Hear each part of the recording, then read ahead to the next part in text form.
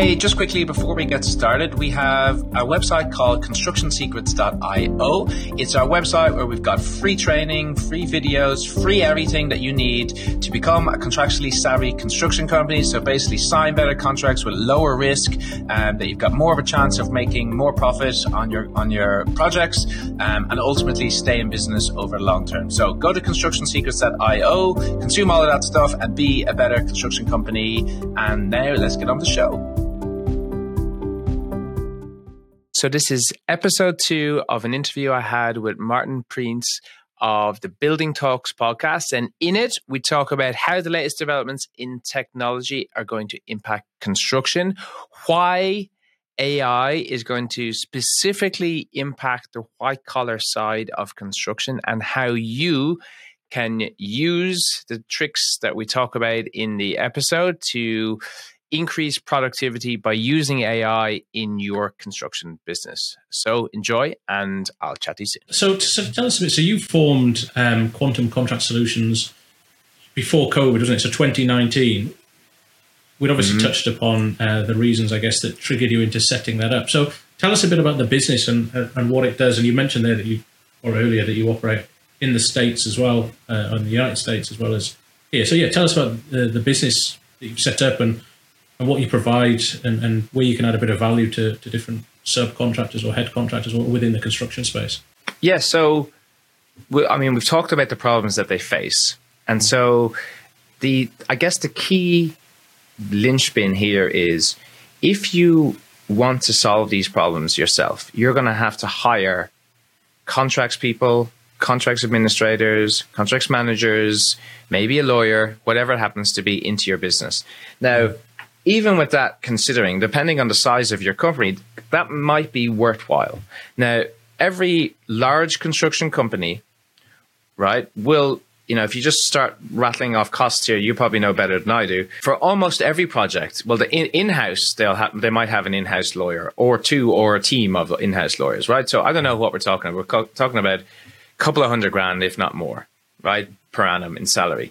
Then you've got your contracts administrator, quantity surveyor, or contracts manager, which is another 200 odd, right? Now, let's just step back for a second and think to ourselves, the biggest and best construction companies are willing to spend money of that amount on those people on projects for a reason. Okay. And essentially, that's your game, Martin, right? And so, and by all accounts, you're very good at it. But they're willing to do that for a reason. And the reason they're willing to do that is because there is a return on investment on that by having those people. So by you not having those people in your business, you're losing money. Why is that? Because you're signing a crappy contract. Your cash flow is probably terrible because you're not getting your change orders, variations, EOTs across the line. You're probably not getting paid what you should get paid. And you could be finding yourselves in disputes, right? That's kind of the stuff that can happen. Now, where we fit in is kind of that level of company is probably smaller than the guys that you deal with, that they cannot afford to hire those people in-house. And so they use our service to be able to perform those functions. So we will do their contract reviews for them. We'll negotiate their contracts to make sure that they sign a low-risk contract. We'll do all of their paperwork in the post-award phase to make sure that they're getting their EOTs, change orders, variations approved. We'll give them advice. They can just bang on a call with someone on our team if they're getting in a dispute, if they have any contractual issues, and we can have a chat and we can strategize about how to play it out. You get yourself into a dispute, it's a race to see who loses the least amount of money. That's the bottom line. So you can get all of those services using our company. We're fully online. And sometimes people think, oh, well, if they're online, they're not going to be able to see what's happening. Well, most companies that have these people back in their head office anyway. So you got to jump on Zoom to chat to them anyway. So it does make a difference. We can jump on with you. We're available all of the time. We basically work 24/7 across 7 days a week. So it makes achieving that contractual success much easier. And so construction is about really two things. It is constructing things, supplying things, building things, but also about getting paid for it. And we are the getting paid for it side of it. Yeah. You said any firm, okay, and it might sound a little bit like we make sure you get paid. So come and see us, and we'll go and visit them. So how does that work then? So you're the front of you sort of face your clients on their behalf, or you kind of guide them, support them, and coach them to present themselves as the focal point of the business for these contractual matters, getting paid, EOTs, whatever it might be? Yeah, it's the second. So we want their clients to look at our clients and say, hey, these guys are super professional. They know what they're talking about. They're switched on. And so there's certain times where we're asked to join meetings on if it's a really tricky negotiation and they're just, we just got this guy, he's going to come in and help us with this negotiation. We do that from time to time, but more often than not, it's giving them all of the information they need to have the meeting themselves, and the strategy that they need to get a good outcome. Yeah. And so the business is based in Perth, but what countries are you operational in as a business? We're in Australia, New Zealand, US. Yeah. And are you seeing, I mean, I often get advised by different employers that everything's different from one state to the next in Australia or one country to the next. But with your position and being able to see sort of New Zealand, Australia, US, are the same issues in every country and across most contracts and most markets? Or are certain, is there unique issues in each country or in each geographical region or anything like that? It's nuanced. So in Australia, each state has a different set of laws. In the US, each state has different laws. There's 50 different laws, essentially. New Zealand as well. And so, but you got to think about it is the contract itself, right, is secondary to the law, right? So the law is above the contract, and the contract falls as part of that. What we're talking about is in the confines of that contract. So it's within the contract. Outside of the contract, you're going to need lawyers. If something is outside of the contract, you're in trouble. You're in big trouble, right? So our job is to make sure that doesn't happen. You don't get to that big trouble. So we're in the confines of a contract. And so that is commercial principles. That is understanding what the contract says. Now, there are some nuances, like in some states in the US, paid when paid is legal, right? And in Australia, paid when paid is illegal. So, what I mean by that is, in some states in the US, they can say to you, "Hey, we haven't been paid, and therefore we can't pay you." Yeah, okay, which is brutal, right? So there's a few little instances like that, but the contract will still say that, and so everything is within the confines of the contract, and it's based on commercial principles. So there's different terminology. Things are called different things. Like so in the US, there's a retainer. In here, it's retention, right? In Australia. So, but expertise-wise, it doesn't really matter, provided you have the expertise to understand what is in the contracts themselves. Yeah, yeah. And then I guess within your business, then, so you'll have contract specialists in the US, in New Zealand, in Australia, or people from the US in Australia. Yes. Interesting. And how are they with New Zealand and then US laws and interstate laws do you have to be? Because I'm guessing you probably have to, it must be quite different. Before you can answer any question technically, you have to think, right, well, what law are we referring to and in what country? Is that quite tricky to get your head across them all? Well, no, again, it's not. We're talking about the contract itself. Okay. We're not trying to talk about the laws based on those contracts. It's like, what is in the contract itself, and how does that impact your risk profile, and how does that impact your cost, right? It's not necessarily legalities of what's happening at the legal level, right? All we're concerned about is reducing your risk and reducing your cost. It's not about the legal side of things. We got to be clear on that. It's cash flow, it's risk, it's cost. That's what we're concerned about. Okay, at the end of the day, that's it. And so, again, within each state, there are things that matter, and we have experts that deal with it. But we're talking about what is in your contract. What are you signing in the contract, and what's it asking you to do? And that's where you support the clients that you have. And if we focus exclusively into Australia, there's been some pretty big, I mean, in the last, I'd say, well, I can't remember. I saw an article the other week, maybe 2 or 3 weeks ago, I forget in which newspaper, but it was referring to the number of businesses going into administration nationally, but also specifically in construction. And construction, I forget what the figures are, but it's significantly higher volume of construction organisations going into administration than traditional businesses. So how do you see 2023 playing out for this ongoing risk? Do you think we're going to have a lot more? Well, we probably will. But how are you seeing the market, and what do you expect to happen as regards administrations and companies going into stress and what have you? Is it going to be a tricky year? Going to be a tricky few years, or how do you measure it or review it?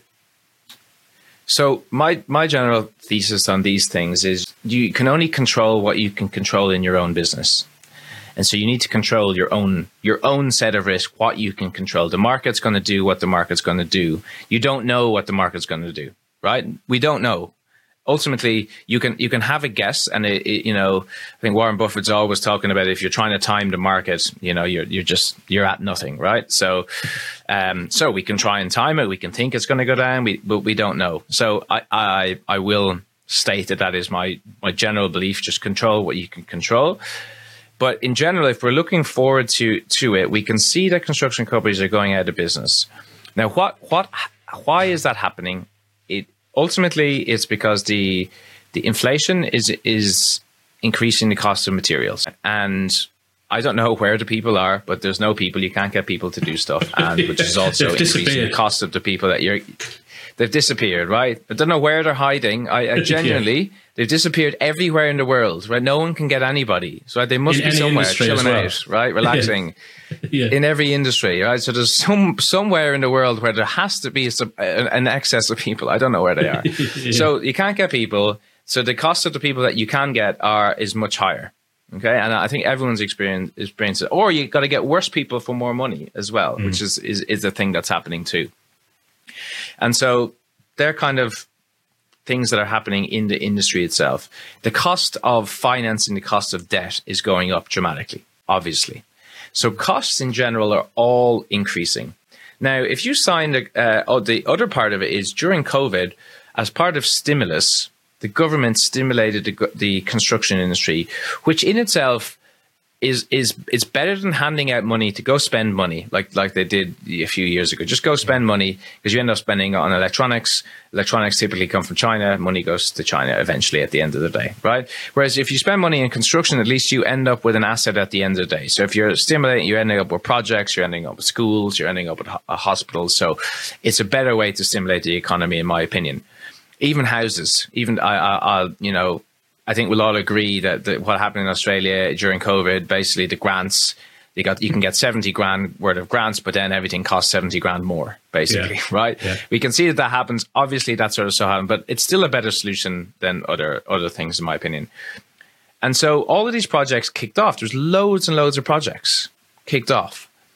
And so what we're seeing now is people can't deliver on the projects. So they won a project based on a particular price that might have been lump sum. And then now that lump sum it's no longer profitable. They can't get the materials. They couldn't get the people. The cost of debt is increasing. And then bang, that's what's happening. Mm-hmm. And so while that is kind of playing itself out, I think that will continue to play it out over the next year. But I'm pretty generally in the construction industry, I'm pretty positive. So there might be a contraction, a reduction in the amount of projects that are happening. But I think the government always does lean on construction to stimulate things.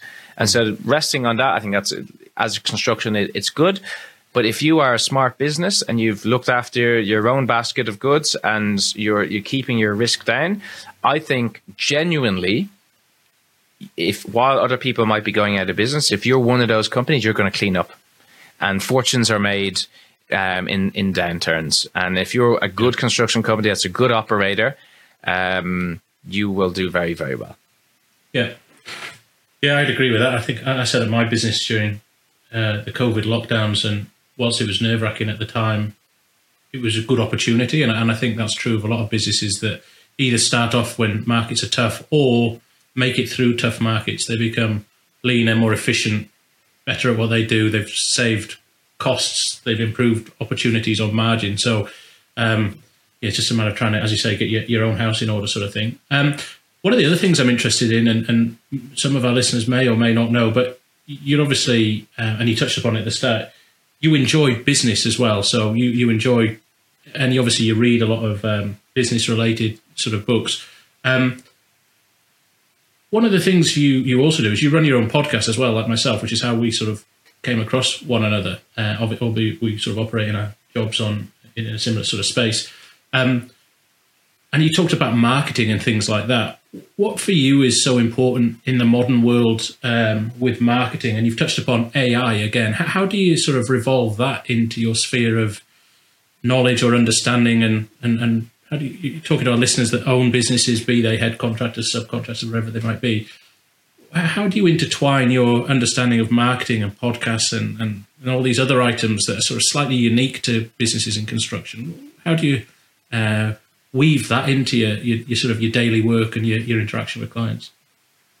Well, the landscape of business is different now.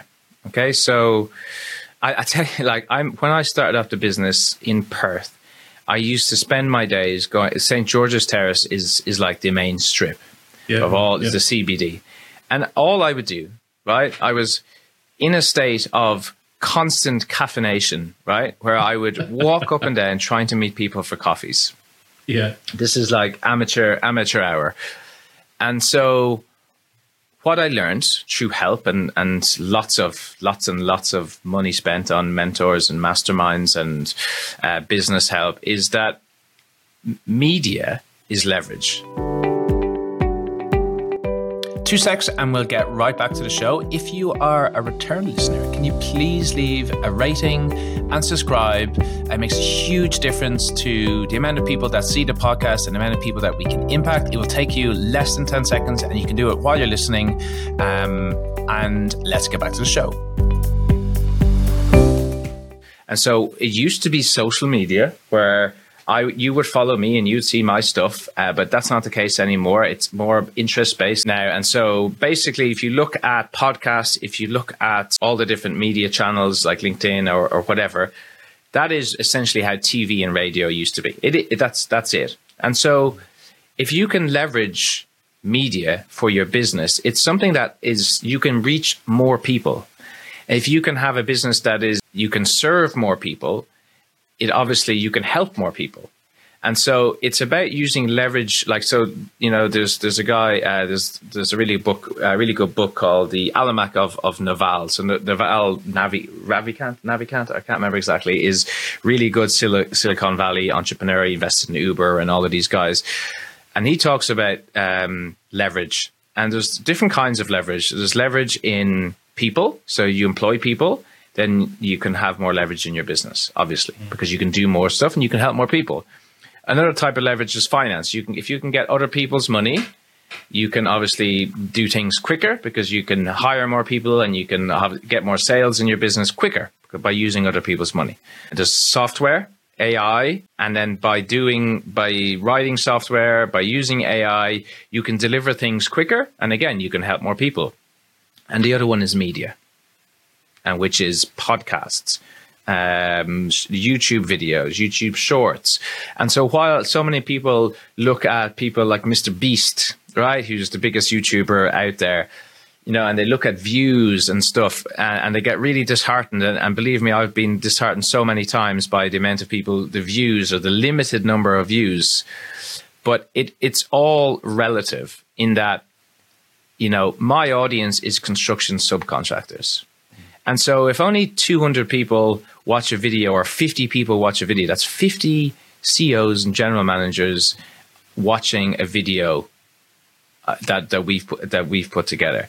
And so originally that was disheartening. It was, I don't have the views of like these Logan Paul guys or whatever. But all of a sudden you start getting sales from these things and people trust you and like you. And because of you putting that out to the market, you are using leverage to your advantage. And over time, leverage compounds, your audience compounds, the amount of people that are watching your stuff compounds, the amount of people that you can help compounds. And so while the biggest thing about these social media things is people go, oh, they do something for a month. They do something for 6 months even, and they get no results. And they go, oh, that's good. I'm not going to try it anymore. You've got to do it. You got to do it for years. And when you do it for years, only then does it start to compound and matter and work. And it just needs to be built in. This is business now.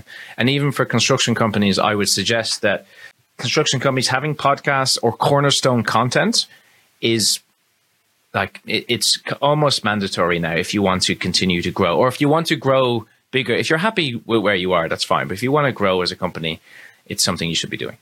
And for our listeners out there that may or may not be aware of what cornerstone content is, if you're a subcontractor that does, I don't know, Rio or a carpentry firm or a glazing organisation or whatever they might be, what is cornerstone content? And as I'm sat here talking, my chair, I've got some issue. It keeps dropping. So before long, you're going to be looking at the top of my head and the tip of my knees. So yeah, what kind of cornerstone content would you, for listeners in subcontracting space, could they think about adding to their marketing?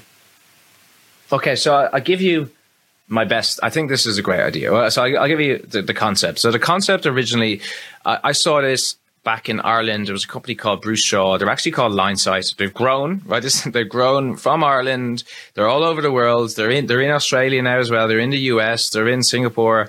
Huge company. They were called Bruce Shaw when I was working for them years and years and years ago. And what they used to do back then was they would produce a handbook that was cost per whatever, cost per linear meter of X, cost per linear meter of how to build a house, to dig a hole, whatever it was. They just produced this document twice a year, once a quarter. I don't know the exact time frame. And they would give it to all of their clients, and people could use that to estimate costs. And it was the most accurate thing that was out there because it was the most up-to-date costs based on whatever. And they still do this to this day. And that was their cornerstone content. And they might even sell it for a small amount of money, or they give it away for free. But so now these guys, they did cost management. And so if you're looking for someone for an estimate, who better to go to than the guys that produces this document? And they're all of a sudden looked at as you are the best guys in the industry because you produce this cornerstone piece of content. So that is one of the ways to do it. A very smart way, I think, to do it from if you're a scaffolder or if you're, what was your example, Martin, that you asked me about? Oh, carpentry firm or a concrete subcontractor. Right, a carpentry firm, right? So if you were able to produce a course or a certification or a training that trained a supervisor how to supervise carpentry work for whatever, right? And so you ran this course that was for supervisors on how to whatever it is, a certification. Okay. And so you did that. And this particular business that you are running on the side of your business, kind of like a front end product, doesn't necessarily have to make a huge amount of money. If it breaks even, that it can just work away and break even, and that can be okay. So a couple of things that are going to happen from doing that. One is they're the guys that do the certification for carpentry, right? So first of all, they are, they obviously are going to be great at what they do because they're the guys that do the certification. Okay. So that's the first thing. Second thing is, people that are coming into the certification, you're going to get leads from those guys to become a client to do the jobs that you need to do.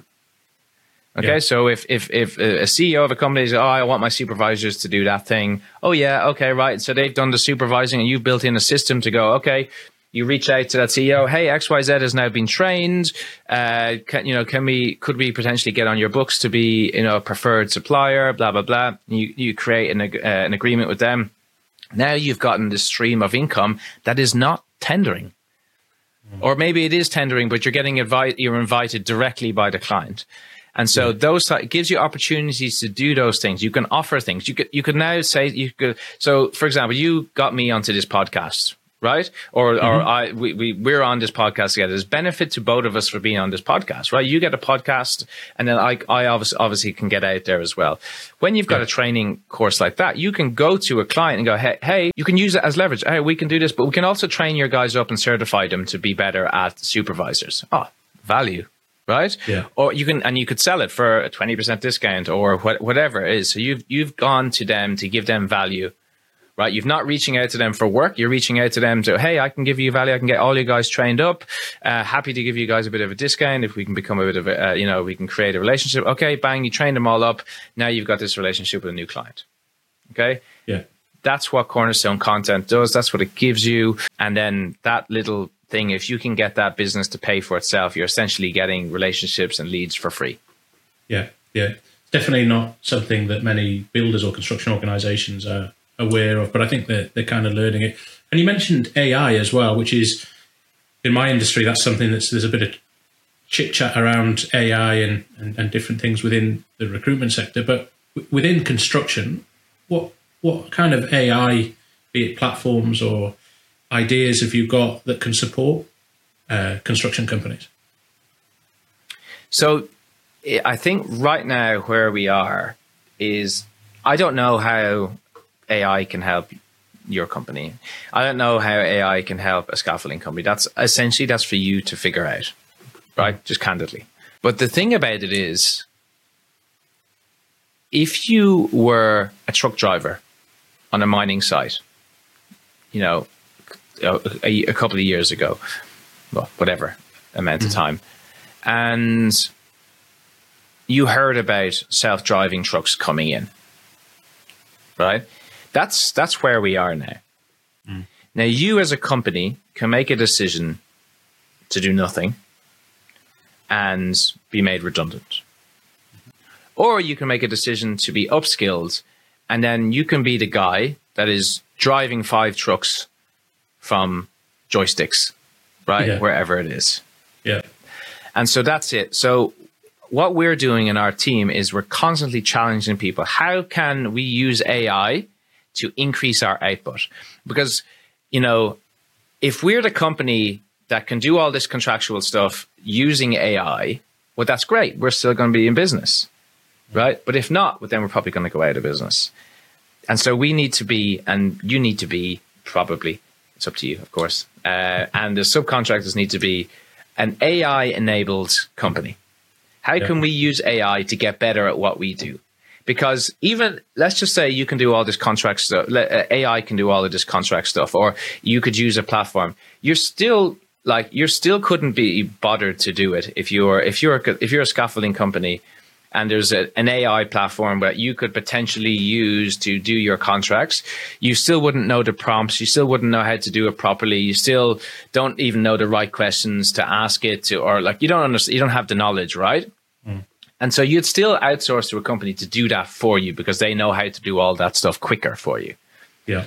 Does that make sense? And so that's kind of where we're going, and that's what you want to be. And so I guess the only way to get there is just to continually upskill your own company to use AI. So, I mean, using ChatGPT is a simple way to start. Let's start playing with ChatGPT. How can you use ChatGPT to to do things quicker in your business? How can you get the people in your business to start using ChatGPT to do stuff quicker? Yeah, yeah. And have you? I mean, I only I heard about ChatGPT multiple times. I didn't really know what it was. I thought it was like Google basically. And I was speaking to actually the people that do my website, and they were talking about how other people had mentioned to them. And then I had a bit of a go at using it for some information. But what I found was it was great at sort of typing it all up and putting it together. And I assume the grammar was quite good because my grammar's shocking. And I assume a computer's grammar is better than mine because I think my 6-year-old is probably better than mine. But I then had to go through it and alter it anyway. So whilst in that instance it's obviously good and it's something that as a business owner you need to have somebody check it anyway, as you say, or you need to have somebody make sure that if it's contracts, because I read somewhere that HR managers can write employment contracts, but even if it could, you've still got to check it and make sure it's valid and it's relevant, and it does what you need to do. But it will come a point, like digital cameras eventually replaced.